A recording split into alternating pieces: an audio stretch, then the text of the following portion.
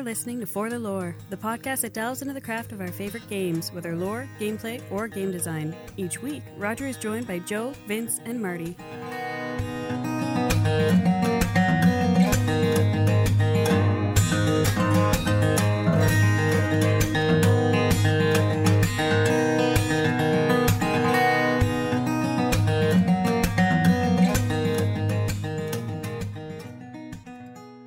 Hello, welcome to For the Lore. This is Roger coming to you on Monday, the 12th of December, and we've got a pretty packed show because we had both the Game Awards as well as PlayStation Experience, as well as that Curse of Osiris thing. So we're going to be talking about a lot of stuff. We may get somebody else join us partway through. Motherfucker was supposed to be here by now, but he's not. Thank you, Sean. So we'll just proceed without him for the time being. Now, for the Game Awards, we're not actually going to be talking about who won what, because we're going to be doing our, year wrap up next week. So we're only going to be discussing it in terms of what was announced and things like that. And fuck the Oscars, because how can you not talk about that? And then, of course, the PlayStation Experience. So, Joe, I'm going to let you take over with Game Awards.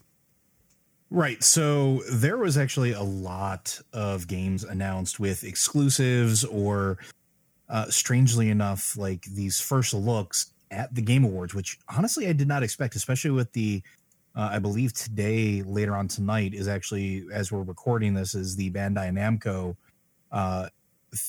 sort of event presser going on. And I think the Nintendo one's coming up soon too, specifically the Breath of the Wild one. Yeah, isn't that this week, actually? I think it is this week as well. Yeah, I think so. So like the fact that we got announcements pertaining to, well, both of these companies, the Video Game Awards was a little weird, but we'll get to that in a minute. One of the new games that was announced was World War Z, which if you like zombies, great. If you don't, well, you're probably not going to be very interested. But it seems to be more based on the book and sort of the stories contained therein as opposed to the movie, which actually interests me because the book was far superior to the movie in every capacity. Oh, the book was amazing. And Max Brooks, if you haven't checked it out, his Fresh Air interview is phenomenal. Yeah. And because it looks like they're following sort of what is contained therein, it might actually have a decent story. It might actually have, something worthwhile, which is, when you have a zombie game, it kind of does matter at this point because there's so many damn zombie games. So that's what I wanted to ask, though. As interesting as it looked, and the little twist with, well, they move fast, which, whatever. Did it mean anything to you? Because it really meant absolutely nothing to me, because we've been flooded with too many zombie games for way too many years. It depends on what the gameplay is going to be like, and it depends on and what they pull from the actual story of the book.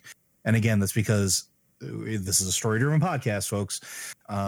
That I tend to care about a little bit more. And I think you can have a zombie game that actually is engaging, that has gameplay that is entertaining, and has a story that means something, or at least draws you in, but without all three of those things basically balanced properly, you have generic zombie game number 17, which you can just buy, whatever zombie assets on the Unity Engine store and just make your own down to it.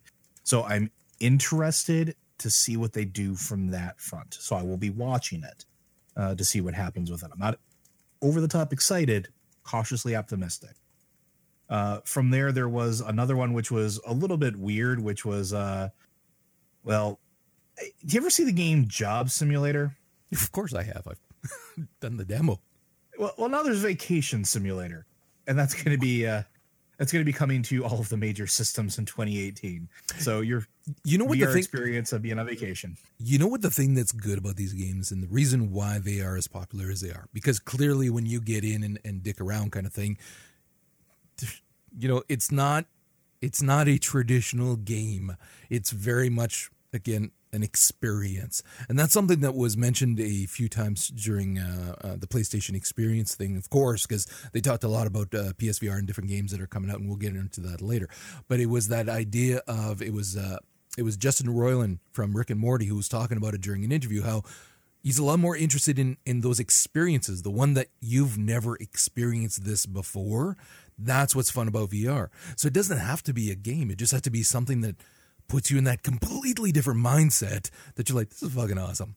And Job Simulator, is that. It's goofy, it's irreverent, but it works so well.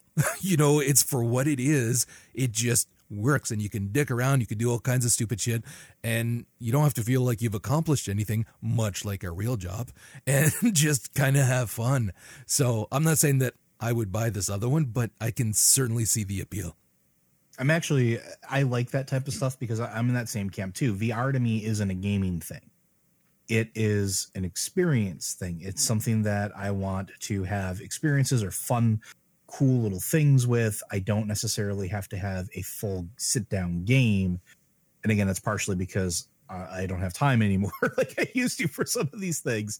So, but giving me a cool experience that I can, putz around with and drop in and out of, that goes a long way with me. So these types of games are fun. Oh, yeah. My gaming moment of the year, we'll talk about it next week, is in VR. And it wasn't a huge moment, but it was all of a sudden you're in a different mindset. And it's like, holy fucking hell, this is why VR is awesome. So, yeah, I believe it. I absolutely believe it. Now, from there, we also got a little bit of a teaser. And this is something that we've all been sort of looking for if you've been a fan of the Dark Souls and Bloodborne games. Well, it looks like From Software is up to their old tricks again, or new tricks. But we've only got a 30-second teaser to go off of. And 3 words, shadows die twice. I'm really, really fucking curious what this game's about. I love Dark Souls. I love Bloodborne. And if this is produced in such a way that it comes to, like, let's say the Switch as well as the other systems, I will be a really happy camper because I fucking love the shit they do. And that weird bone and muscle sinew thing, it was just enough to make me go, what the fuck are you doing, From? What's funny is that I was watching that with my son. We were watching it, and he's a massive Dark Souls fan, and so he was like excited, thinking, "Oh, it's the next Bloodborne." And I was saying, they actually announced. I'm almost positive that they are actually working on a new IP. Yeah, this is a brand new IP. So, who knows what it's going to? Yeah, but they didn't say that trailer was for a new IP, did they? I didn't hear that. No, this isn't after we talked about this either last episode or an episode before last one, where From Software stated that their next game that they were released was going to be a new IP. Oh, okay. So this is sort of the follow-up announcement of it. So I'm assuming here, I'm making that assumption that this is going to be that new IP because while they are working on probably a Bloodborne in the background, we've heard nothing of it. And I think that has to do a lot with the exclusivity of it being on Sony versus Dark Souls, which is literally everywhere. And Dark Souls story is done. I don't think they want to hamstring themselves anymore and sort of had that console exclusivity. So I don't think we'll see a Bloodborne until it can be put on other systems besides PS4. At least that's my thought process on it. It's possible. It's possible. From there, we also got a surprise announcement, at least to me, and I'm sure to you guys as well, from the creators of Firewatch. Well, we got a new game, and it's called In the Valley of the Gods. And it's about exploring tombs in Egypt, but not modern day, it doesn't look like. Looking from the technology that they showcased that the characters were using, this is like Lawrence of Arabia. Can I talk about it? Can I please? Can I have this one? Yeah, Roger, go ahead. This is fucking amazing. This is gorgeous. I mean, they took their formula for Firewatch and just ran with it, improved it. It was just absolutely stunning. And what was really awesome was that it's not just that it is visually pleasing, but as we've said with many games before kind of thing, when the developers get the style of the art to match so beautifully and perfectly with what we perceive to be the theme of the game, it just creates something magical. And here you have these two women, Rashida and Zora, and it's 1928, and they are among the first documentary filmmakers. And they are in Egypt and they are doing this documentary on what it is that they're trying to excavate. And it just sounds fantastic. Everything that I've read about it, I've read a couple of little articles about it. Some is speculation because we don't have anything yet, but some is from conversations with devs, which, we got to get some of those on here to talk about this game. But it's at that time when you had documentary filmmakers not always presenting the truth about what they were filming for the sake of a better documentary that would be more gripping and things like that. And so there's a period of time here wherein the filmmakers are trying to be presenting something really good and authentic and real, but they're also in the same time frame as you have these iconic, primarily men in the industry who, are using a little trickery sometimes in order to present something that's a little bit more interesting. Not like we can understand that in today's political climate either. It just sounds really, really, really fucking cool, especially when you kind of dig into it a little bit more and find out more about some of the reasons why they came to this point and how they got from Firewatch to Egypt. And it's because of one woman who's now working there. Again, super interesting stuff, and I'm going to be reaching out to them because they know we love them. They have to know we love them. So I'm really hoping we can get some of them on here to discuss the story because it just sounds so fucking awesome. Yeah, and the visual for it too. Like there is this moment in the trailer where, and like you said, like even without knowing anything about it, you knew that it took place during the 20s or 30s because of the technology that they were using, because of what happened. And there's this beautiful scene where they're capturing the sunrise at this one particular point, and the screen flips to this black and white flicker of the film for like a split second, and I'm just like, yes, yep, you have my attention. Yeah, definitely. The woman, by the way, is Claire Hummel, and she has done concept art for BioShock Infinite, Abduction, Westworld VR, and some other stuff.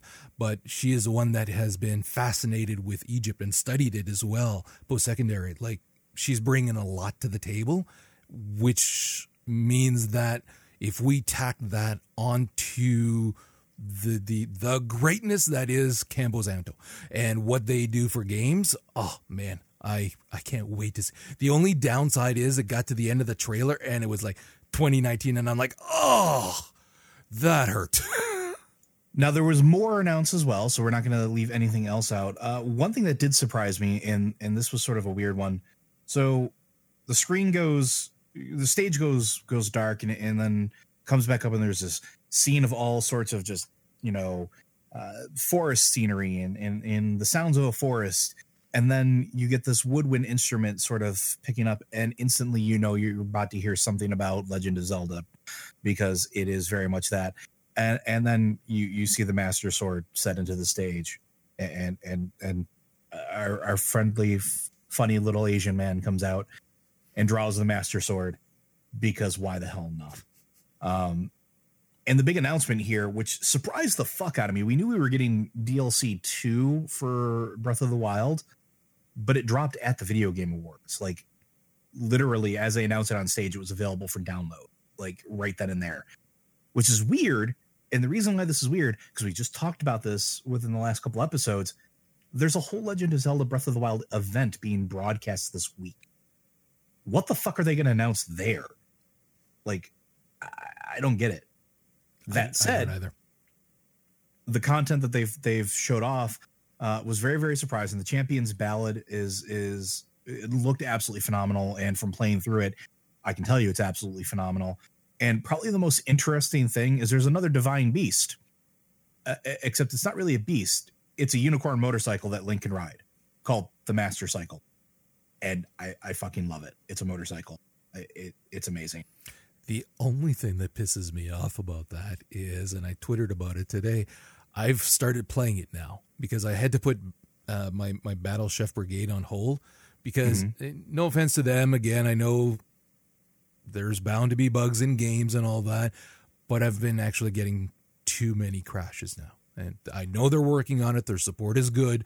But when you are on a multi-meal event duel kind of thing, and you've had to prep your kitchen, go out, kill the stuff, work on your meals, try to get it exactly as you need it and whatever else, and the game crashes and none of that is saved, it's really frustrating. And it's happened too many times for me. So anyways, so I put that game on hold until they patch it, and then I'll go back to it. And I started playing Breath of the Wild. Fucking gorgeous, first of all. Oh my God, that game is gorgeous. But it pisses me off that I don't get to ride the motorcycle until I finish everything. Like, you don't get the motorcycle until you finish it. And it's like, well, I get, that's what they said. They said you can't get it right away. You can go back to the tomb after you've finished all 4 divine beasts, which you can do at any point in time. And the minute you go back to the tomb, you go back to the Tomb of Resurrection, you put your Sheikah Slate back into the pedestal, and it enables that second DLC quest. How hard is it to get to kill those 4 things?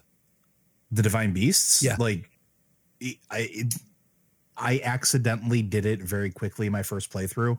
If you're smart, it's not that hard. They're essentially dungeons that end in a boss battle. So getting to them is more difficult than actually completing them, as far as I'm concerned. You can go and knock all 4 of them out and still not have maybe 30% of the game completed with everything that there is to do. So there's no harm in going to do them and then going back to doing it, which is what I'm actually doing on my second playthrough. Okay, maybe I'll do that, because the impression that I got is, again, beating those things is still, you need to be a high enough level or whatever in order to be able to do that. So, well, that's the thing. There's no level to it, right? And so what winds up happening is a couple different things here, just for people that haven't played it yet or haven't gotten into it. No matter what you do, when you do the Champions Ballad, the only requirement that I have been able to pinpoint is that the divine beasts have to be free, because you have to free the champions. They're the ones that sort of give you the quests. Then there's this whole big sequence where there's a massive challenge mode that you can unlock, which is this one-hit obliterator. It is a weapon that has a limited amount of energy that then it has to be sort of rebuilt up, that will kill anything in the game in a single hit. But here's the catch. While you're using it, it drains all of your health to 1/4 of a heart, which means all of the trials that you have to complete, all of the shrines you have to unlock, and all the areas you have to go, you have to do it without getting hit. Because you get hit by anything, whether it's a little bat, a boulder falling down, you die. And you have to start the whole thing over again. It's difficult, but it's doable. And it's a very nice challenge for anybody. Like, I put it on par with playing stealth mode through like Deus Ex or through stealth mode in Dishonored. If you are used to playing like that, this should be no different, because you can do the exact same thing. Stealth takedowns, it's all about being smart and using your environment. And I'm going to give them a lot of credit for this. This is a shit ton more content than I expected out of the DLC pack. And the story reveal is fucking phenomenal. I've been tweeting out little things here and there about it, and I don't want to spoil anything, but I'm just really feeling happy that I think I was right about all my assumptions about the game. So fuck yeah. Awesome. So, and that was good. And then we got some more news about another beloved franchise that came out after that, or sort of before that, I guess I should say. Soul Calibur 6 is in production. It is coming in 2018. We don't know what systems it's going to be on quite yet. But yeah, it's going to be the rise of the fighting games again, because it looks like we're getting a shit ton of them. And Soul Calibur is one that's been disappeared for how many years at this point? It's great. It looks solid. It looks great. I can't wait to see it come back. And I really, really hope it's on the Switch, because I will buy it hands down. Meh. I can't be any more meh. Really? Because the next thing I'm going to announce, Yeah. I'm pretty sure you're extra meh about. Nintendo also did announce that coming in February, they are going to be putting out a updated version of Bayonetta 1 and 2 on the Switch. If you're a fan of the games, they will be available on February 16th. This has to do with the success of actually the re-release of Bayonetta on PC, which is a good thing. Like, people bought the game, they saw that, and they were like, okay, we're going to make the games and actually do more with them. That's the type of response we want to see. Like, if People want games, buy them. Great, good. They also announced that there's going to be a Bayonetta 3 sometime in the next year that will be coming out exclusively for the Switch. If you're a fan of the series, great. If you're not, no big deal. But here's why I think this is sort of an important announcement. The creator of the series is also the creative mind behind such games like Beautiful Joe, which in my opinion is one of the most underrated, overlooked, but amazing games of all time. And if these older games are making such a resurgence and coming back on the Switch, I think that we might see some of those games also start coming back. It also makes it a point to me, at the very least, that the case for like GameCube games coming to the Switch, this is the type of games that were from that era. So hopefully we can start seeing those get ported or redone, remastered, and then maybe the next in the series. I would kill for a Beautiful Joe 3. Beautiful Joe 1 and 2 are two of my top games of all time. So that's why I think this is kind of important. We'll see what happens after that. Okay, just to cut in quickly, Sean, welcome. Hi, thanks. All right, good to have you here. So Sean is joining us. He's a little bit late, but there was a little bit of a kerfuffle he had to deal with. Now that that's done, he's here. So we're just we're going to deal with the Destiny stuff afterwards. Right now, we're just talking about the new stuff that was announced and whatnot at Game Awards. Then we're going to move on to PlayStation and then Destiny. So just feel free to jump in whenever the hell you want, brother. You got it. All right, Joe, keep her up. Well, I mean, I guess this is a good point because the next thing on the list is the biggest what the fuck moment of the Game Awards, for me at least, which was the new trailer for Death Stranding. Now, don't get me wrong. I love Guillermo del Toro. Hideo Kojima is definitely an interesting person. And Norman Reedus is definitely a cool dude too. But when you get the three of them together, I really start wondering how much acid they're fucking dropping. Because I have no fucking clue what happened in that trailer. I've watched it like 4 times. I still have no fucking clue. And then there's a random fetus giving a thumbs up down somebody's throat. What the fuck? Wait, random fetus giving a thumbs up. The Norman Reedus fetus gives a thumbs up while looking down Norman Reedus's. Oh, you didn't watch this? Marty, you didn't see that trailer? I didn't see that trailer. It's been no, I'm going to watch it right now. Oh, it is fucking ridiculous. I'm sorry, but again, in so much as we keep hearing from people who are doing nothing but praising that game and the idea of what is it, and we're excited to see and all that. We need the voices that are also saying, no, I'm sorry, this is fucking stupid. And I'm one of those. I am more power to anybody who's enjoying it, who's having fun, and who's looking forward to it. Good on you. But personally, I think that it's absolute stupidity. Like, I mean, you can have something that's bizarre, something that's intriguing and all that, but that's still engaging. That still makes a modicum of sense. That's not just sheer, like an acid drop, like you're saying. Like, it's not fluid in how the story is going either, at least in how it's being presented so far. And I understand there's going to be some differences, cultural differences as well, clearly in how the storytelling is told. But even then, it's just, again, people have a lot more respect for Kojima than I do as well. That's the other thing. So, don't get me wrong. I respect the man. But, like, I don't know enough about what's going on at this point to make a judgment on this game aside from, like, I'm just in what the fuck mode. Yeah, I really could care less about that game at all. Yeah, it's like an hour-long cinematic, though, too. I mean, you have absolutely zero idea what the thing's about. It's essentially Fear and Loathing in Norman Reedus. There's all this crazy shit going on. I just don't get it. Oh, I love it. I'm stealing that. Fear and Loathing and Norman Reedus. That's so accurate. Fear and Loathing made more sense than this trailer. Like, I mean, and it's not just about making sense. It has to be something that is, to a certain degree, aesthetically pleasing. And aesthetically pleasing doesn't have to be pretty per se, but it just has to be something that is engaging to look at, something that you want to see more of or whatever. And clearly there are some people that fall into that category. They do want to see more.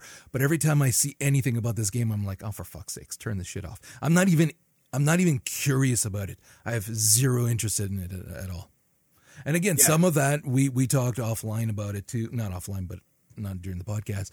How it's, again, my opinion of Kojima is different than other people's. The fact that he created a game where the one of the lead female characters wasn't allowed to talk and was forced to strip to breathe to me is one of the most misogynistic pieces of shit ever in games. Like, to me, he's not a genius. So that taints what I think of this too.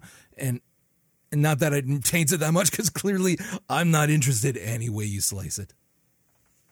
Well, let's move on to something that actually is a little more interesting. At least it was to me. And that was the announcement of Witchfire.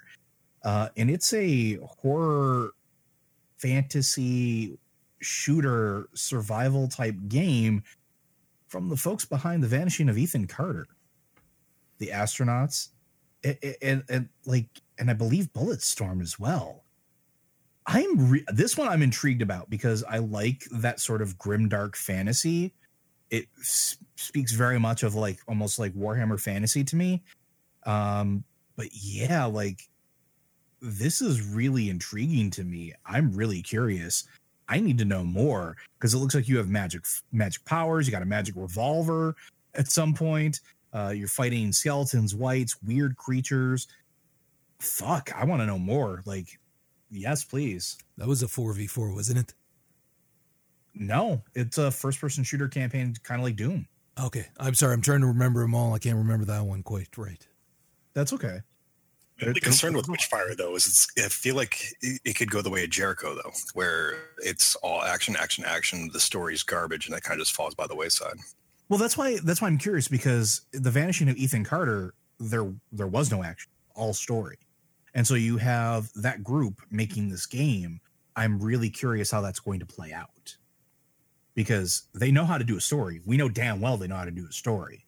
So I'm with you. Like it does, any sort of game like that has that sort of, it can walk that knife's edge. And I'm hoping that it doesn't fall too far into the action side. Don't get me wrong. I like action, but I like story. I like story a lot, like a whole lot. Now, another thing that was announced, which I will just briefly touch on, which is I'm not excited about, but it's PlayerUnknown's Battleground has a new desert map, which, yay, if you're into it, good for you. Fortnite also announced that they were going to have a 50 versus 50 battle mode for their version of essentially PlayerUnknown's Battleground. And yeah, that is there if you like it.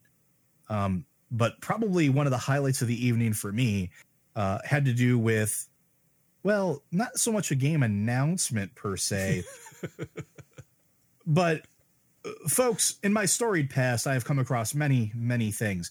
And one of them is I know what a person looks like when they're on cocaine. Well, the developer of A Way Out was definitely on some cocaine that night. And God bless it if I don't fucking love that man for getting up there and saying the shit he said. It was probably the biggest breakdown of anything I've ever seen. There was a lot of him saying, fuck the Oscars, fuck everybody that's microtransactions, fuck all this shit. And the highlight was him saying, sometimes people will come up to me and say, your game's not good. And to them I say, fuck you. I have so much respect for that man. I'm not even going to lie, because he just didn't give a fuck. He just did not give a fuck. And I was already going to buy A Way Out. I'm probably going to buy 2 copies and give one to somebody at this point, because fuck yeah, they're getting my money. What's funny is that we were already interested in that game, and I was actually interested in hearing more about it. That never happened. I'm not complaining. I enjoyed the show. That's for damn sure. Yeah, and that's fine. I don't need to know. Yeah, knowing more about the game is great, but having somebody go up there that's not just glad-handing, that's not just feeding a corporate line, that's just being himself, you know what? That goes a long way for me as far as that goes, because if you're just willing to just throw it all out there and see what sticks, great. That I have respect for that. It made me think of, because I watched it actually after the PlayStation experience. But during the PlayStation experience, did you watch the interview with Justin Roiland and the guy from Cross? At one point, the guy who's interviewing him was saying, like, so what were some of your favorite games of the year? To remind people, the PlayStation experience, Justin just goes off on a whole bunch of Nintendo games. He doesn't try to hide it. He's not acting embarrassed about it. He's just praising Nintendo game after Nintendo game. It was incredible. I'm watching that that Way Out developer go nuts now. The host looks so uncomfortable. Oh, the yeah. Oh yeah, because video. they're screaming in his ear. They're screaming in his ear. Shut him up! Shut him up! Get him off the stage. Get him talking about the game. Something, not this. It's like 3 minutes of watching his smile slowly go down. Jeff thinking I had a career. Now, the one last thing that I did want to bring up about the Video Game Awards actually was a friendly little a funny little tidbit that wasn't necessarily an announcement, but there was this big musical number where you had the orchestra out there, and there was this big thing before they announced the Game of the Year winner, and it was interesting to me because it was a medley, and part of the medley they actually broke into the One Up Girl song from Super Mario Odyssey. Now, that's cool and all. But here's the interesting thing. The singer that they brought out on stage is the actual singer and voice of Pauline from the game. That's Kate Higgins. And it took me a minute to figure this out because I was like, no, it can't be, because I'm into voice actors. Like I respect them. It's something that at one point I wanted to do. So I tend to, like, if I like something or I like the performance of something, I tend to see who did it. And so I look and I'm like, no way. And I pull it up and sure enough, it is fucking her.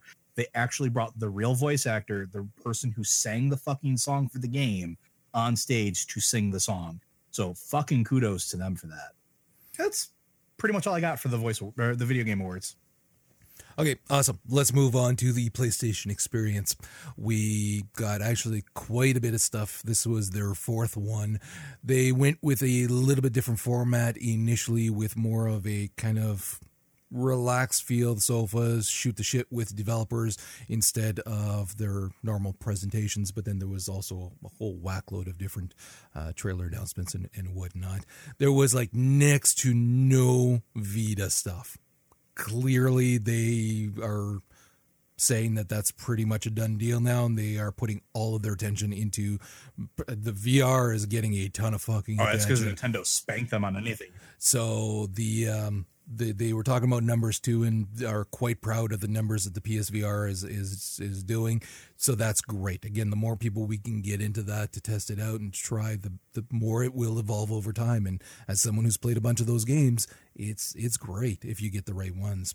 So we're going to get into some of the VR stuff later, but we're going to actually start off with some of the actual PS4 games. One of the ones that I was looking forward to the most and that I was not disappointed in was Dreams from Media Molecule. Tristan and I loved playing Little Big Planet, and we loved the idea of not just the idea, but the actual, the reality of making levels and different things. We did a lot of that, and it was a lot of fun, and so well executed on every level. So when the initial talk of Dreams came out and they were talking about how you'd be able to do even more, it was one of those, okay, well, I'll take you at your word for now, and we'll see what comes out of this. And then the more we've seen, the more interesting it's been. Now we are seeing a lot more, and we are also getting a lot more reports of people who are actually trying it and different things so that we can see exactly what Dreams is. And Dreams is basically, you can go in and make a fucking game in there. You can make a game, any type of game. You want to make a racing game, you can go inside and you can make a racing game, an RPG. We're not just talking about levels. Their ultimate, like their dream, I can't remember who it was there that was talking about it, but it was somebody pretty high up, was saying, like, is if somebody made an entire game in Dreams and was able to export it and have Sony sell it as an original game kind of thing. And so your limitations are clearly just your own imagination because the tools are there. And then as I'm listening to it and I'm thinking that'd be cool, and you can like dub in some voice work and stuff like that. They got a fucking synth editor, voice editor, everything built right in. You can either use the mic on your headset mic, or you can use your iPad or Android device as a second screen and import in audio as well that you've recorded with professional equipment and things like that. And there's a fucking like audio editor like GarageBand and Audition, not quite as powerful as Audition clearly, but right inside of there that you can use to mix all of the sound and apply various mods to the sound waves as well. Holy fucking hell. Like, it was astounding and got me immediately, again, that imagination was just sparking like crazy, to the point where I was sitting down talking with Tristan for an hour, talking about, like, this is it. We could finally do our visual novel idea that we've wanted to do forever in this, as long as we are legally allowed to use anything that we create from scratch, using it in the same way as we would with a Unity engine or a 3D program, then we could literally do that idea. We could do it.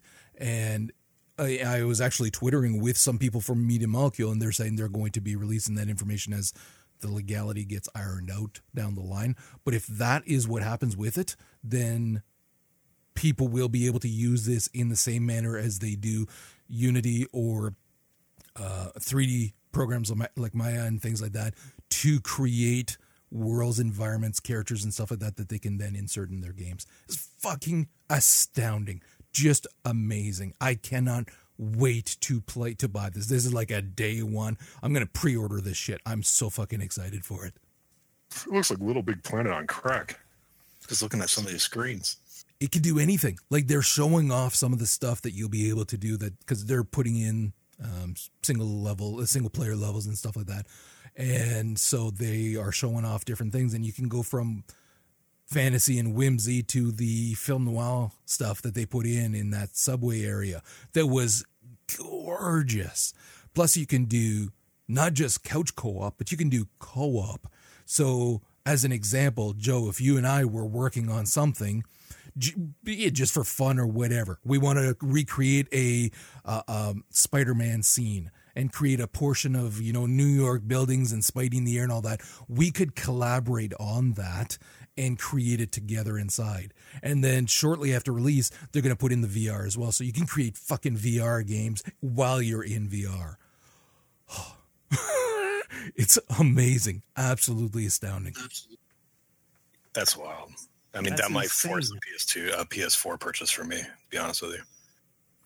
Yeah. I look at this not just in terms of how they are presenting it as a game wherein you'll be able to go in and be part of the community, and you share and you kind of can play their levels and things like that. And that's something that we saw in Little Big Planet, and they do it very well. I mean, you can bounce into Little Big Planet and just kind of like just try a level at random. They might not all be good, but you're going to get a lot that are fucking awesome. People are creative, especially when you have that many thousands and thousands creating something for it. So you're going to be able to do the same thing with this game, which, again, much like when I talked about Detroit Become Human, how because there's so many options, so many choices, you're going to be able to play that game again and again. Well, Dreams is the same thing, only you're going to be able to go into the community and then download those levels and play them. And people will be doing some fucked up shit for sure, but you're also going to get some profound moments there because, again, for a lot of people, it's a creative outlet. So we're going to have depth there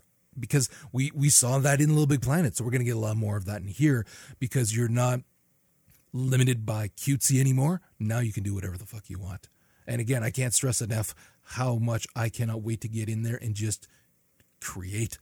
I again, as much as I like having a gun in my hand in Destiny and it's fun and all that, there is something to be said for that experience of just going in and creating and feeling like you've spent a couple of hours creating something beautiful or fun or whatever, that doesn't matter what you do with it from there.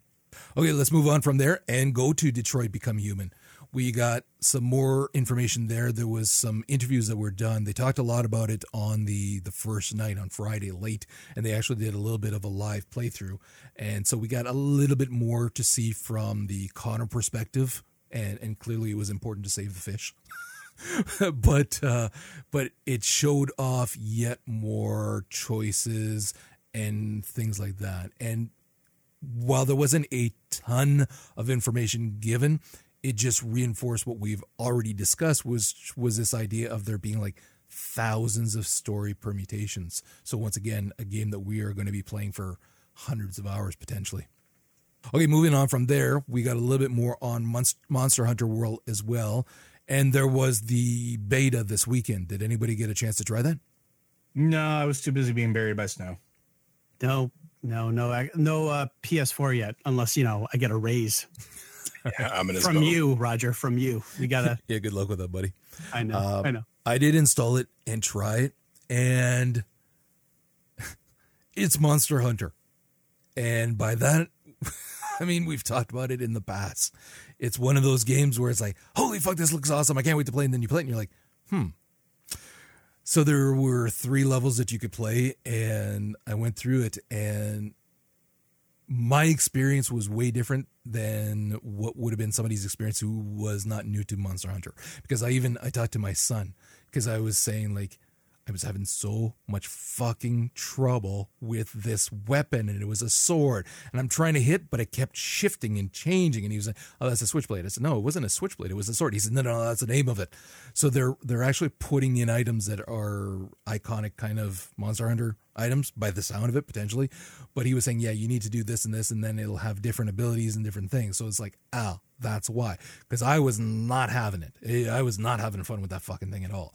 And I was finding as well that the actual fighting, especially with the giant fucking iguana, I'm sorry, but that didn't feel very Monster Hunter-ish when you're fighting a massive fucking iguana. But the occlusion was kind of weird because it would roll on top of you but pass through you. But then you'd get hit by a tail or something, and then you're flying. So that kind of fucks shit up in your brain when you see that. So I personally don't think it was a very good beta for this. I think they probably should have chosen something else, because while before I was a lot more sold on it, now I'm like, maybe I'll wait a little bit before I buy it. They did talk a little bit about Soul Calibur. We're not going to keep going into that because it was covered. Also, Death Stranding. Again, no need to go into that because it was covered. Concrete Genie. I want this game now. I mean, we're talking about games where you paint and shit, and here is a story that is not just going to be beautiful and alive, and a game where you can just go in and again, create, but in kind of an assisted way, because your palette is full of leaves and flowers or different shit that is kind of alive. But it also is this fantastic story about this kid who is being bullied, and about him having to create creatures to help him solve puzzles. And then those creatures, depending on how you create them and the colors that you use, will have different kind of AI personalities to then help you. Everything I'm hearing about this game is also making this a game that I want to be playing day one. Yeah, actually, I'm just looking at that now, and especially as an artist. Oh, yeah. That looks awesome. That looks absolutely awesome. Like, this combined with what we were talking about with Dreams, I actually might be picking up a PS4 this Christmas. Yeah, this is, well, see, it's the same with you as I think about my wife when I see these games, because she's an artist as well. So I think, I look at this and I think, just something for her to sit down, and if she wants to do the story, great, but you don't have to. You can just pop into this game and just do the artwork. And they designed their city wherein you can tag anywhere. So they literally went through the entirety of the city to make sure that each of the walls was such that you could create something on it, and something spectacular. Like, you're seeing some of these tagging sessions where, like, there's the waterfall and the beautiful, the blossoming trees and all kinds of stuff. Again, from just that idea of, I'm just going to relax, go into a game and, in a Bob Ross fashion, paint some happy trees. And you can definitely do that in this fucking game. Okay, moving on. We got a little bit more on The Forest, which sounds awesome, really cool. Although that was released on PC a while back, was it not? Yep, it was an older game from a few years ago. Yeah, so they're releasing it on PS4. Still, sounds great. Happy to see it there. Joe, you want to take on Guacamelee too? Well, I mean, are you sure? Did you watch the interviews and shit? I did, actually. Take it. Guacamelee was a surprise game for me when it first came out. It's a Metroidvania style game done in the with very Mexican overtones. It is takes place in Mexico. You take on the form of a guy that gets turned into a spiritual luchador, and you have to go save the princess, aka the person that you're supposed to be marrying. It was not like an overly complicated story, and it wore its influences on its sleeve, but the execution was phenomenal. As far as Metroidvanias goes, it was one of the best ones to be released in the most recent years. Well, Guacamelee 2 just got announced. And not only is it going to be this amazing game, just like the original one was, adding new mechanics, new sort of tweaks to what's already in place, you're also is going to be supporting a 4-player co-op, which is insane. So the main character, Juan, you get to, that he's back. Tostada is the female luchador that you can play as, because you can play as either male or female in the game. Extabe was the weird witch from the first game that actually sided with the evildoer. So I'm really curious what the hell she's doing as a playable character for the heroes. And Wei Chivo, who is a person I don't know, actually, that seems to be new. But it's actually cool because, like, you're going to meet the Chicken Illuminati. You get to unlock cool new chicken abilities. Because, yes, you turn into a chicken in this game. Because in the first game, the chicken, the devil turned into a chicken, and then you also got cursed to be turned into the chicken in the first game, and then you turned it into a superpower, because why the fuck not? You have to confront El Muñeco, which is interesting because they essentially, it's a masculine doll is what the name is. And he looks very like ragdollish, like almost like a puppet when you see him. So I'm really curious what the hell that's all about. But yeah, like the visuals are amazing. The colors are amazing. The controls in the first game were tight, so I expect them to be just as tight. I'm all in on this. Like, this is a day one purchase for me. End of story. Like, I don't have to know much more. I love that it's like 7 years later and is like married, couple of kids. He's relaxed. He's got a good life, and then shit. Oh yeah, no, she's yelling at him from the kitchen as he's sitting there watching TV. Like, the only thing that was missing from that trailer was him getting hit with a chancla. But Chicken Illuminati. Can you say a little bit more about Chicken Illuminati? Well, you see, it's the Illuminati, but comprised entirely of chickens, sentient talking chickens. I mean, I don't really know what more you need to know about it. I do need to know, is it a PS4 exclusive? I don't think it's going to be a PS4 exclusive. I don't think so. But it was announced during that. The original one was Xbox PS. It was the Xbox 360, I think it was back in the day. But whatever. It was on Microsoft Xbox. It was on PlayStation, and it was also on PC. So I fully expect it to be on all of those again. All right. Well, I will be buying a game that involves the Chicken Illuminati, because that is not a phrase I'd ever expect to hear. But now that I've heard it, I need it in my life. Dude, all of your special moves are like luchador wrestling moves. Like like when you find your abilities and your upgrades, like they're all named after like some wrestling move. It's fucking fantastic. And the original game had all these costumes where like you could change what your wrestler looked like. You could change what Juan looked like, or Tostada. They're going to do that again. There's going to be a million costumes, and it's going to be fucking great. I'm trying to find the site to see if it's going to be available on all platforms, but you do a search for Guacamelee 2 game, and it's all fucking guacamole recipes.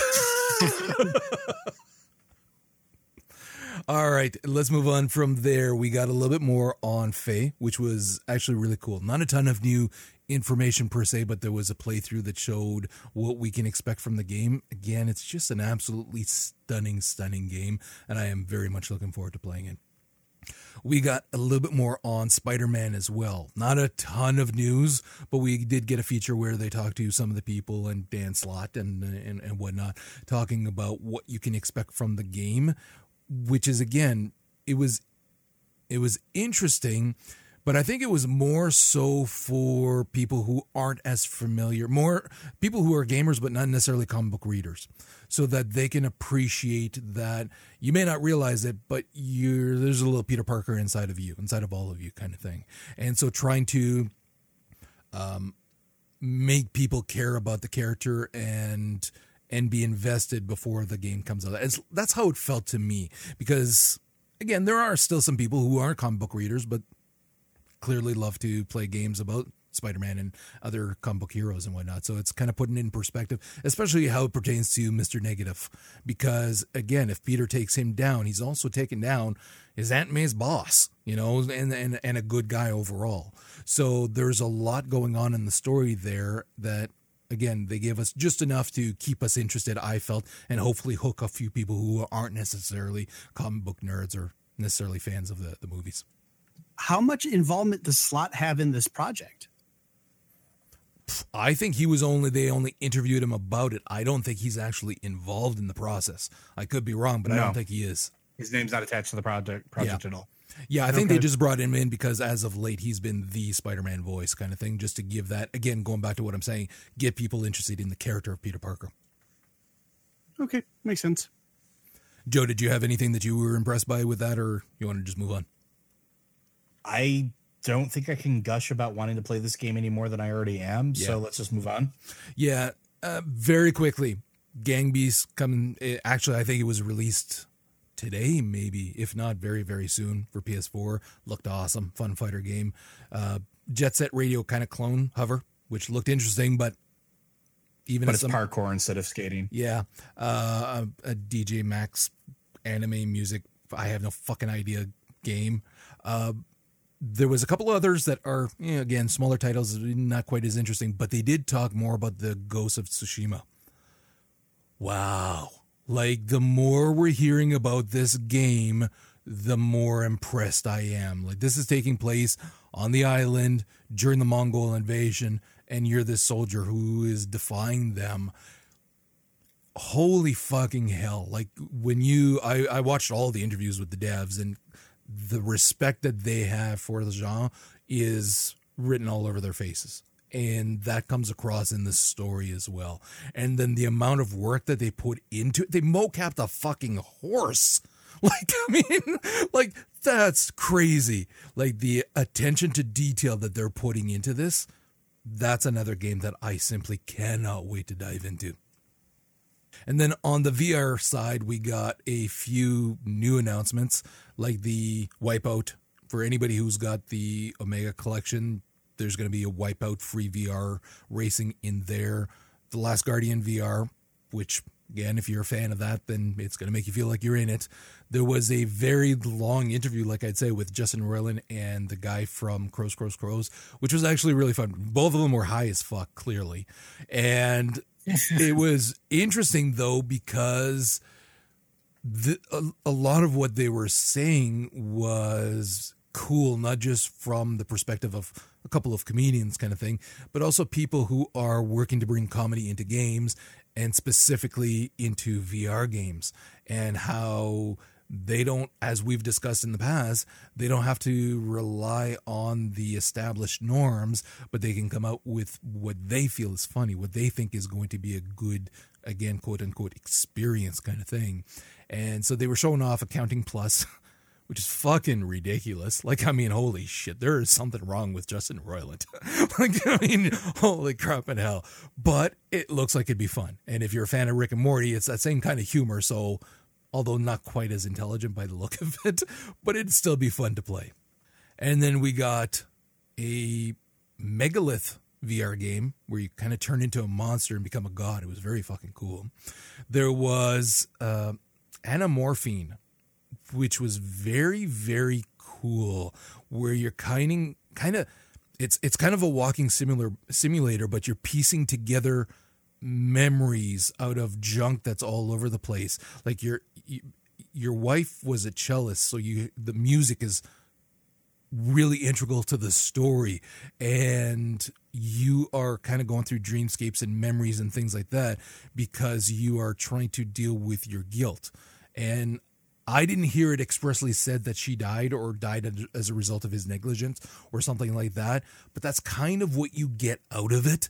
And he's basically trying to drink to forget. But as is said, like, it's escapism based on substance abuse.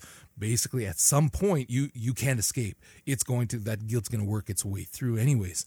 So you have these scenes where it's mayhem. just fucking mayhem, and he's flying all over the place. But then again, that guilt seeps in, and you get memories coming in that are really painful for him to live through. And then he's kind of piecing different things together and getting memories through that. Really well done. Super interesting concept. I'm looking forward to seeing that game. Killing Floor Incursion, another fighting one. Looked cool. Those are fun to play. Nothing more than that. We got quite a bit more on Golem, which was interesting because we'd only gotten a little bit initially and not too much since then. This game is coming out March 13th next year, and it actually looks very cool. It again, you have a character that has been paralyzed and is using this as a means of, sounds like kind of escapism as well. And there's a lot of what could be depth, I'm hoping, and story elements throughout, not just, oh, cool, I can control this massive beast. So we'll see. And then lastly, there was Blood and Truth, which is from the same people who did the London Heist, which was fantastic. And this is taking that and fucking running with it. What was that? I'm actually surprised you skipped over Children of Morta. Which one was that now? It's from Dead Mage Inc. It's a hack and slash with procedurally generated levels, but the trick is it's 100% narrative driven. It's not like a standard roguelike or hack and slash game. So like it's going to be exclusive for the PlayStation. It's one of those smaller style games, but I figured that would have been right up your alley because it's a cooperative style game, much like almost like Gauntlet was back in the day. But it's all about the story. It's all about helping this particular family with their crises and becoming the hero for that family. So I was really interested in that personally. I don't think I saw that. Yeah, you should look it up. Children of Morta. I'm actually looking at it on Steam right now. Yeah. So yeah, I definitely did not see this at all. Yeah, it's from 11-Bit Awesome. Studio. So that was basically it. Again, there were a few other odds and ends. Unless, was there anything else that you guys saw that you wanted to talk about? Let's see. The Gungrave game looks awesome, just because, well, Gungrave. Personally, and then the other one that I was interested in was actually Tower 57, just because it's a neo retro shooter where it's a co-op game, and I'm all about co-op games. Really, I like socially gaming. So the idea of going through this diesel punk mega tower level by level with your friends and almost like a twin stick shooter, kind of like the old NES era, like Smash TV style, is really intriguing to me. And that looks to be like it's going to be another PlayStation exclusive. Yeah. Okay, cool. Let's move on to Destiny 2 then. We're actually going to start with Sean because we're not quite yet going to be discussing the Curse of Osiris, but as somebody who just picked it up and has been playing it now in so much as you can with the big news with your wife, what have your thoughts been with the game? So far, I've enjoyed it. I mean, yeah, the Curse of Osiris thing did put a little sour in my mouth, but it looks like they decided to revert back on that. So I'm not too upset about that now. The only thing, I like the Cabal. I like fighting the Cabal. My only complaint was the Vex seem more threatening than the actual main bad guys in the game. At least that's my experience at my low level.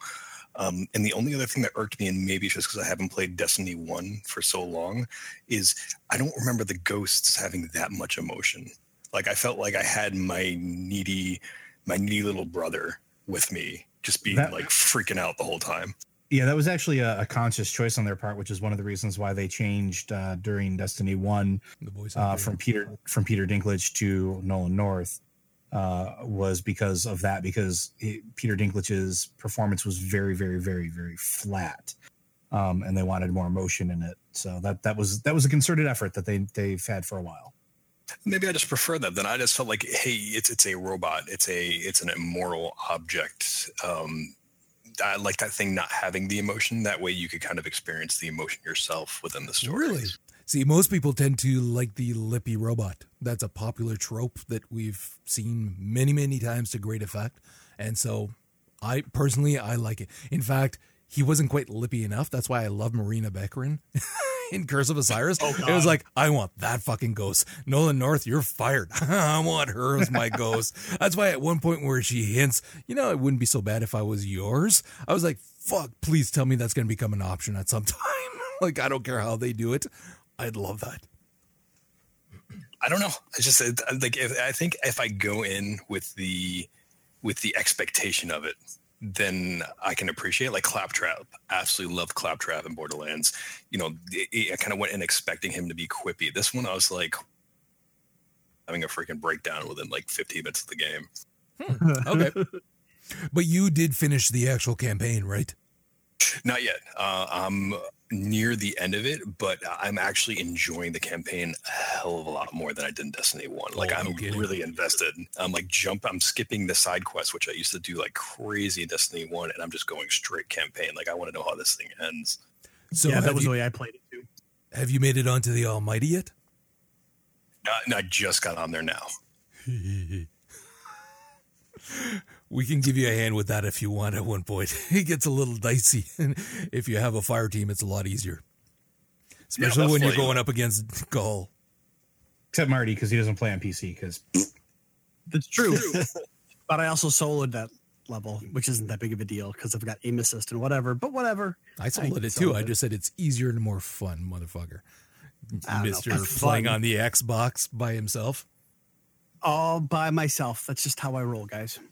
No, it's not. It's because you got no friends. Well, a little column A, a little column B there, Roger.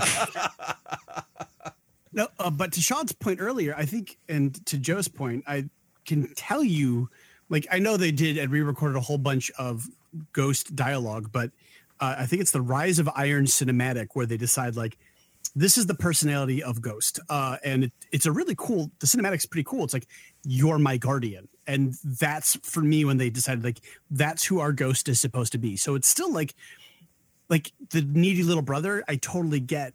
I just feel like it's for me, it's been working really, really well. And Nolan North is, pretty great. I'm just hoping we kind of have like a malfunction, like they twisted a little bit later on in some kind of story. Like, I want like my Ghost to go all System Shock on me. No. I do not need System Shock in my Destiny 2. No. Seriously, I want the option on one of those fucking exotic ghosts.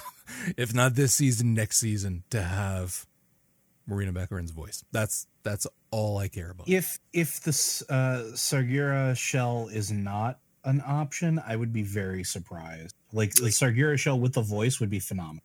With Eververse, it's always an option. Yeah, no kidding. No, exactly. You could buy voice packs. Why not? People would do that in a heartbeat. You know what? If it was a direct transaction, I didn't have to buy a fucking loot box for it, I absolutely fucking would. Amen. Hey, I was talking to Tristan about that because we were looking over all the stuff in the new loot boxes, and I was saying, motherfuckers, if you allowed me to buy the Titan uniform, I would buy it for a reasonable price, clearly. But I would buy it. But I'm not gambling for it. And then the thing that really pissed me off was the one exotic ghost that gives you plus 10% experience.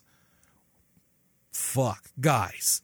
Seriously, like that's going above and beyond now of what should be acceptable in a gambling kind of thing. I not impressed with that at all. That was like, fuck you guys. You're not getting any money from me for loot boxes, period. Yeah, that's them putting their toe in the water. They're trying to see if that people bite on that. That's hopefully not, but that might be kind of a what's the word? Just kind of a premonition of what's to come.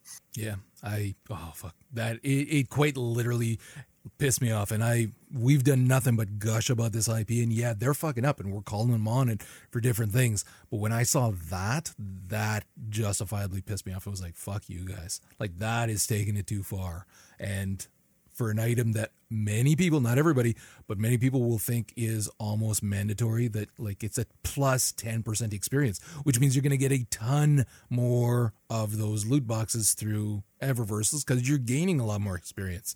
And 10% is a big chunk of experience. I was not impressed at all.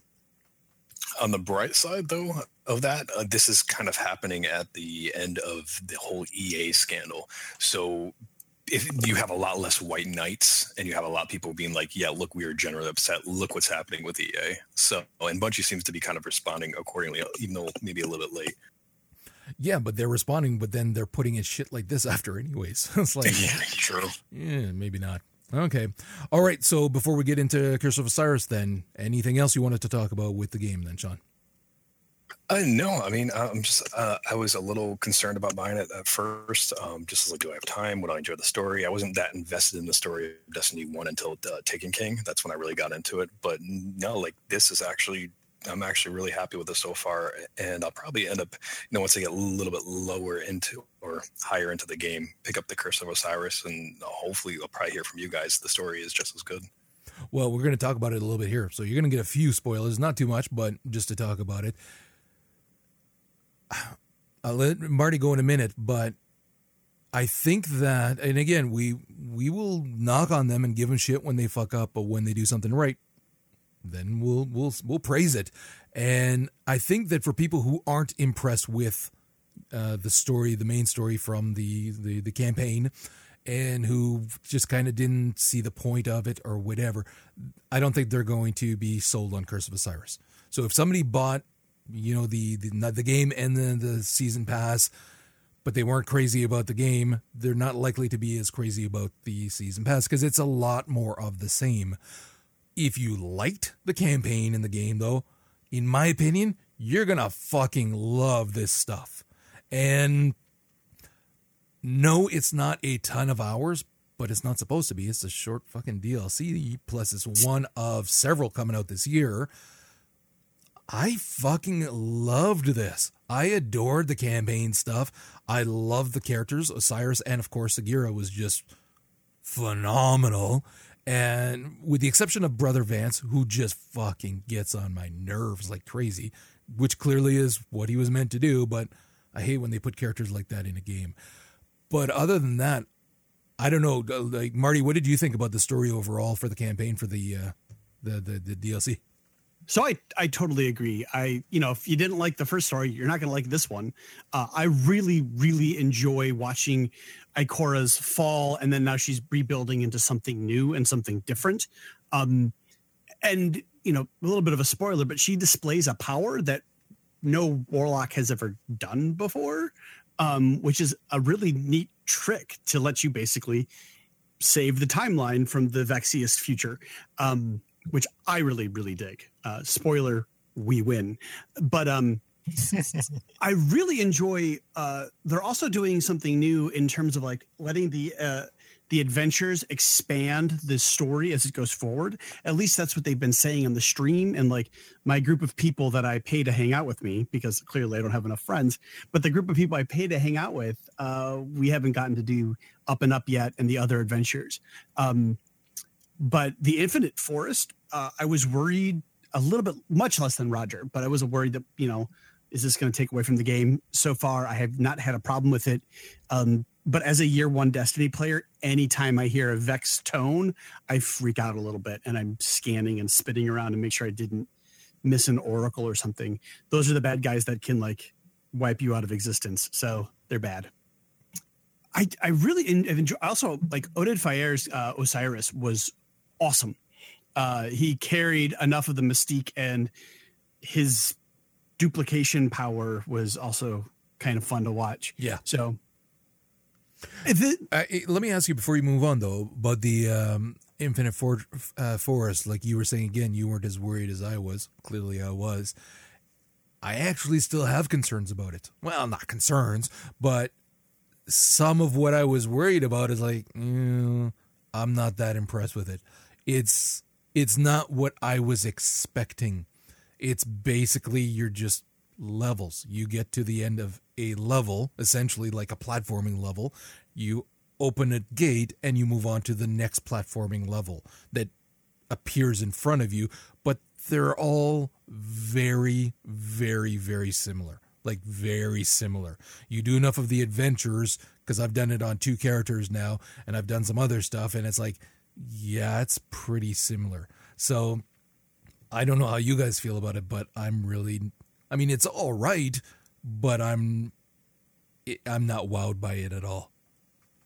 Well, So I've only done the campaign on 2 of my characters so far. So I remember being a little bit, I mean, I think you're right. I remember being a little bit of variation, and I find a lot of joy just in those like differences, but that's just because, that's just my thing. I totally respect the fact that like, this may not be working out for you though. Like, and I think that might be what the community is saying. But I think with time and like version 2 of whatever the Infinite Forest technology is going to take us into, we're going to see more and more stuff. And I'd like to see that, because there's like, it felt, I didn't have a problem with the platforming, and I liked the explore and see a bunch of stuff going on. But yeah. Well, when I say platforming too, I don't mean like actual platforming. What I'm talking about is that mechanic you see in platformers often of you're running from point A to B and then going through a door and then the next level, A to B. And that's what this feels like. You go in, you open a door, a gate, and then it appears before you, the path that you have to take. And often it's very much like a platformer where you're running to one side or jumping over here or whatever and going through and killing X amount of whatever's appear in there.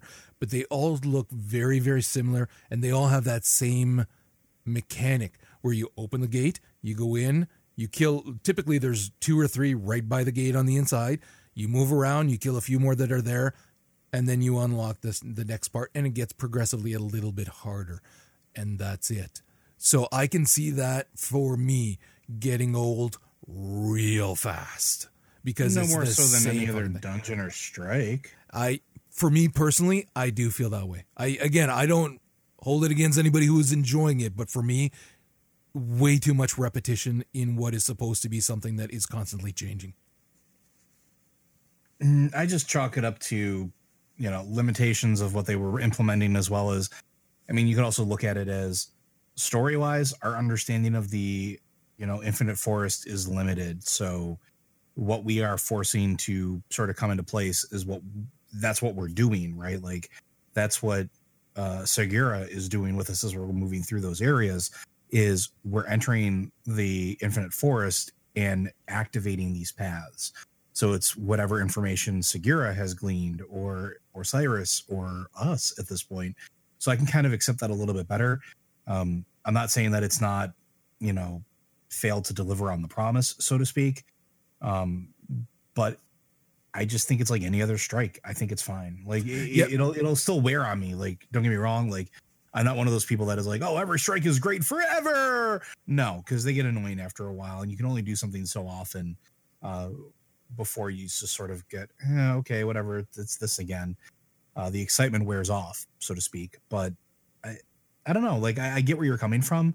But I'm still enjoying it. I still like seeing the platform sort of materialize and what configuration they're going to be in. I still like when it dumps you out into Old Mercury, where it's all terraformed and everything before the Vex have completely gutted the place. There are some cool elements to it. But yeah, no, I hear what you're saying. I get it. And what's funny is that, like you mentioned, it's no different than a strike or other areas. I'm far more forgiving of a static zone.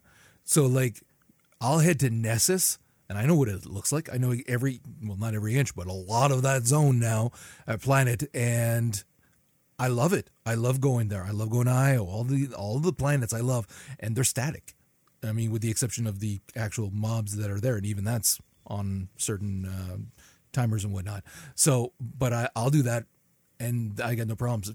For me, again, it's that very mechanic of feeling very much like a platformer. That's all it is for me. That it's like it's not enough, ironically, variety in what is supposed to be full of variety.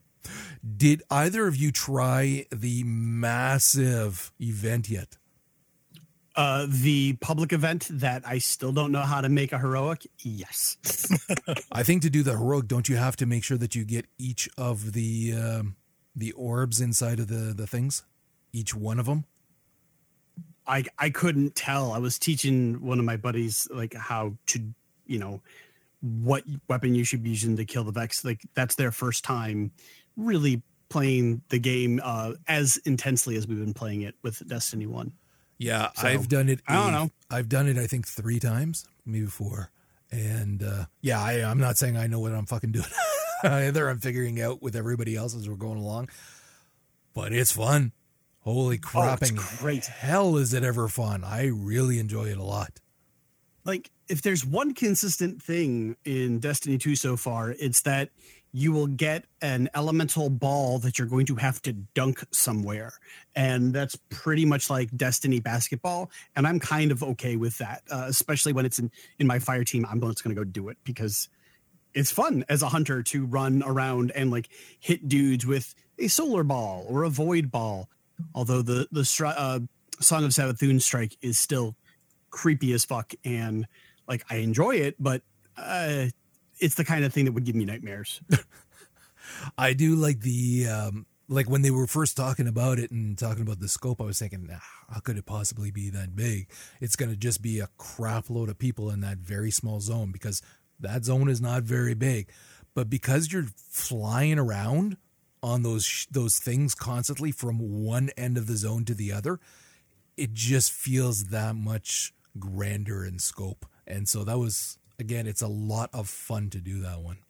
Oh, it's frantic and it's dynamic and there's, Vex everywhere. And then you get mobbed by the exploding Vex, which still is a weird concept, but fun. I've been enjoying that as well. I really want to dig into the adventures though, because there is lore in the adventures about one of the characters that you read about in Destiny 1, and there's more information coming about that character in Destiny 2. So I did all of the adventures except for the heroic one, because I tried that shit and it's fucking hard. Maybe I was just a little too loopy on Bane meds, but it would have taken way too long to do it. So I went, fuck this shit. I'll do it with Tristan when I'm sober. So there's it's the adventure Up and Up.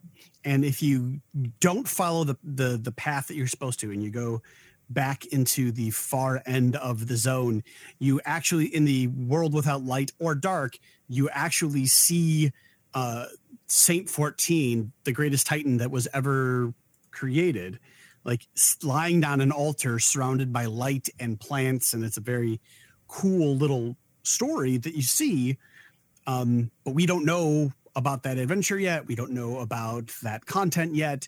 So that is what I'm really looking forward to, because if you read the Grimoire from Destiny 1, that's a character that you're like, that dude sounds like he's badass. And I want to know more about that character, because he was also Osiris's best friend and only friend outside of his ghost. So it seems like a fun story and a nice way to bookend it. But who knows what the story is actually going to tell us. I got his helmet. That's all I care. Oh, God, yeah. Yeah. Yeah. I got that. And what was one of the other ones? I got one for my Warlock that was pretty freaking awesome. The one for the rifts. They've introduced some new mechanics that if everybody is wearing the Ion gear, kind of Ion, isn't it? Or what is it? I thought it was Aeon. Aeon, whatever. Gear, you all get bonuses. And so that's really cool. We haven't, my son and I haven't tested just how effective it is yet, but we will be on the Nightfalls this week. So I'm looking forward to seeing how that'll go. Yeah. So for hunters, it gives you more dodge, and the people that I game with my fire team will not let me have more dodge, because then I'm just going to tumble ahead and kill more dudes first. So that's out of the question for me. Alrighty. And what else? What did you think of, without spoiling anything for anybody here, what did you think about the boss that you're fighting? Which again, let's not spoil anything, but roughly speaking, but also the boss fights, especially the final boss fights. How did you feel about them? So this is biased because I was with two friends from college. One dude, so it's the community I'm with changes how everything is better. Like, it can be the worst day ever, but it's still with these people, so it's not so bad. I thought the boss, like, I don't understand. There's something I'm missing in the story about, like, the Vex just want a future with only Vex. And like, I guess that's what I'm missing. I guess there's something that this is not clicking for me, given some other stuff that I've read about the Vex in Destiny 1. Yeah, but that's said time and time again during this DLC. Yeah, it's just they want a world without Vex, but I thought it was like what their plan was is something more fundamental than just literal Vex everywhere. Survival. I don't think it's that they want to be everywhere. I think that's our interpretation of it, because everything else that I've seen referencing, even in Destiny 1 and 2, is that they want to write themselves in the very fabric of reality so they can't be killed. Right. And I'm trying, that's the part that I'm struggling with. Like, how does this dark future tie into that? And there's something about that's not clicking for me. And it could just be that I'm missing something pretty obvious. That's often the case.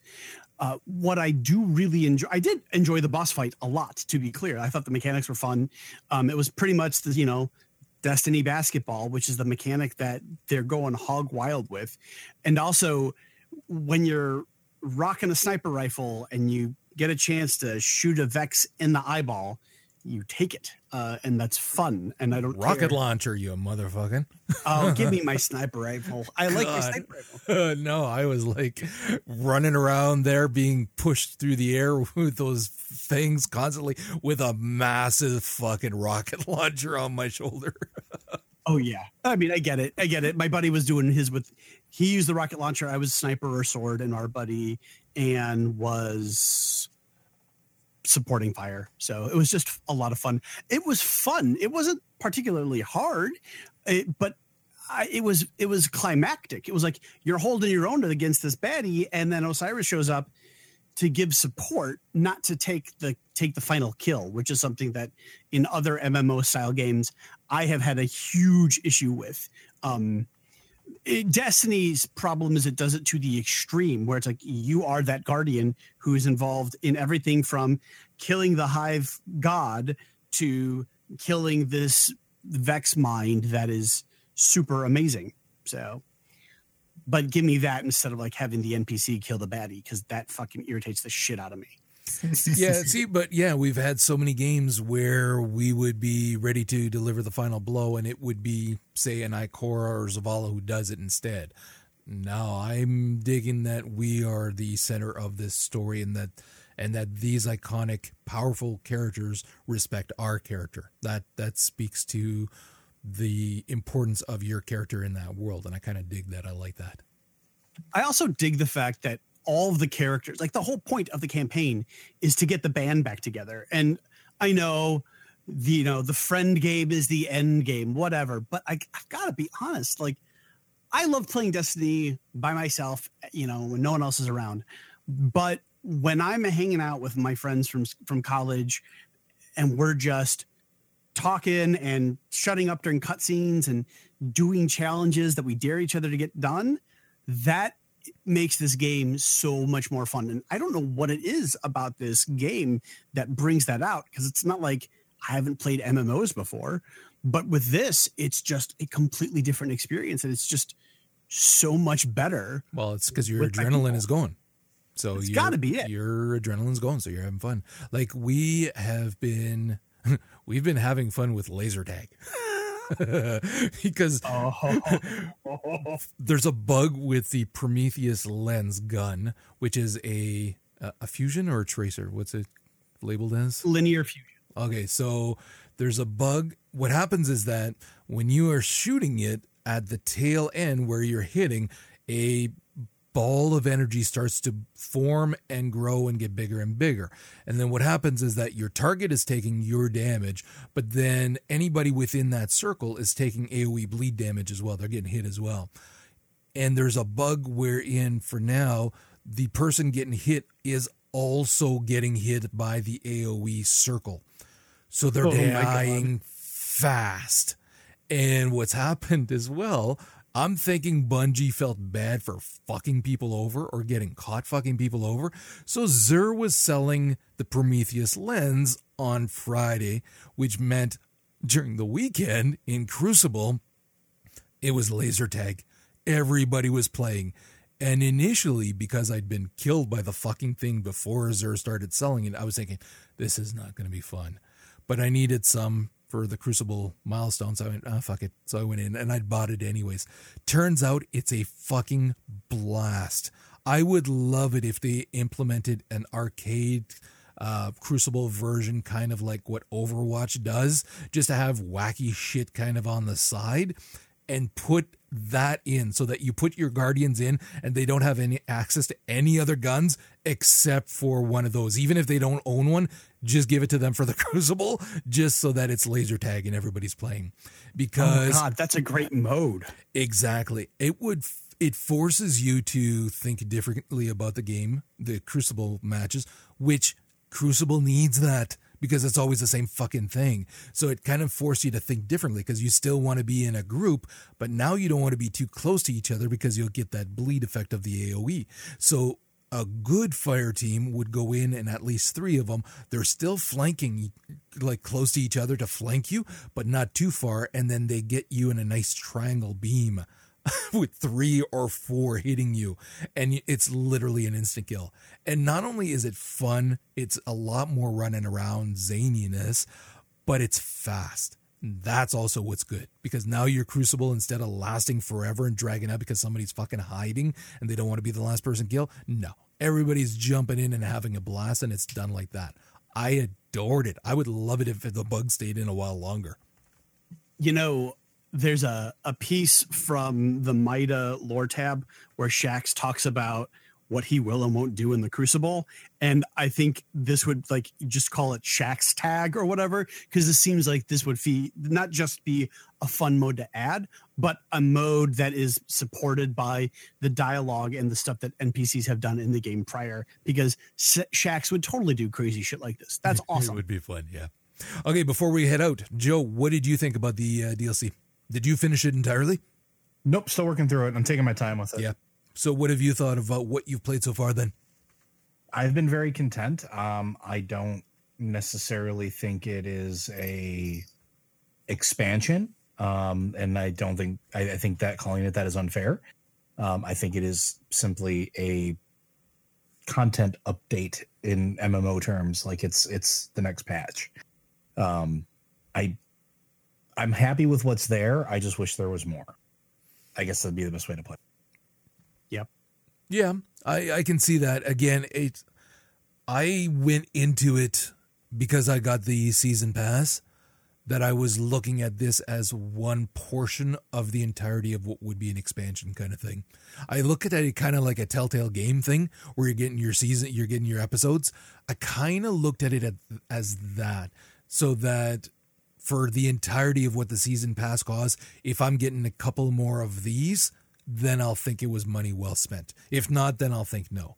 But if they can continue this, if they can give us the equivalent for a Cayde and Zavala story, then that was, in my opinion, money well spent.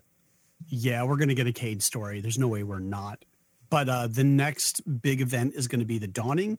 And I also have to appreciate the fact that, like, Bungie's holding off on the next faction rally. By the way, Future War Cult is the best cult. Y'all should join it. No, because their shit is ugly. Their shaders are ugly. Oh, stop. Even their gear is ugly. I don't want to wear that shit. No, that's fair. Like, I do the Rose and Bone ship with the Future War Cult shader. Looks awesome. But I digress. We're going to get it. And we're going to the Deep Stone Crypt. And when we do, oh my God, like, it's going to be, they better fucking deliver. They're erasing a lot of goodwill that they built up over 3 years in Destiny 1.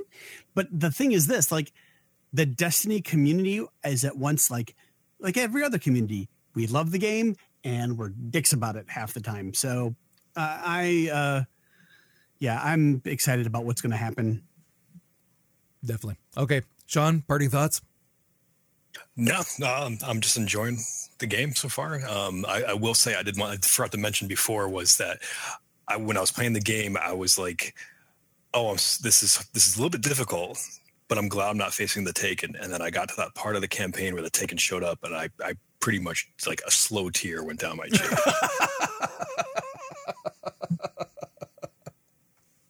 Yeah. All right. Why don't you let the folks know where they can find you, Sean? If you want to. You can find me on Facebook. My site's codeghostcreative.com. I do art and I do design on the side. And for folks who don't know, I was going to introduce Motherfucker if he'd been here on time. Of course, it wasn't his fault. But Sean is actually the original co-host for me when I started podcasting over 9 years now. The very first podcast before this, Sean was my first co-host. So we started out in this together. So it's really great to have you on this episode, man. Thanks. I'm kind of upset that I got to miss the beginning, so I was going to introduce us as Buddha's Bar and Grill. Yeah, that would have been awesome. That would have been awesome. So seriously, dude, we will have to have you on another time. Thanks for coming out. That's good. Thanks for having me. Okay, you can find the rest of us on Twitter at For the Lore. Individually, Joe is Loader ZJ, Vince is Samodian, Marty is Officer Gleason, and I, of course, am Zen Buddhist. And you can also find us on iTunes and Stitcher. You can find the show notes at forthelore.com. And with that, we will see you guys next week for our year wrap-up. Grab your coat and let's start walking. Come on, come on. Come on, come on. Come on, come on. Come on, come on. Come on, come on. Come on, come on. Don't procrastinate, don't articulate. Girl, it's getting late. You just sit and wait around. Little less conversation. Thank you for listening to For the Lore. If you'd like to hear more from the guys, check out Popcorn Ronin with Roger and Vince, a movie, TV, and anime podcast, as well as Lore Watch, a Blizzard lore podcast co-starring Joe. And if you're into comic books, check out All Comics Considered with Marty and his crew. Lastly, thanks to Manelli Jamal for the show's theme music. You can find him at manellijamal.com as well as on iTunes and help support this incredible musician by picking up his CDs.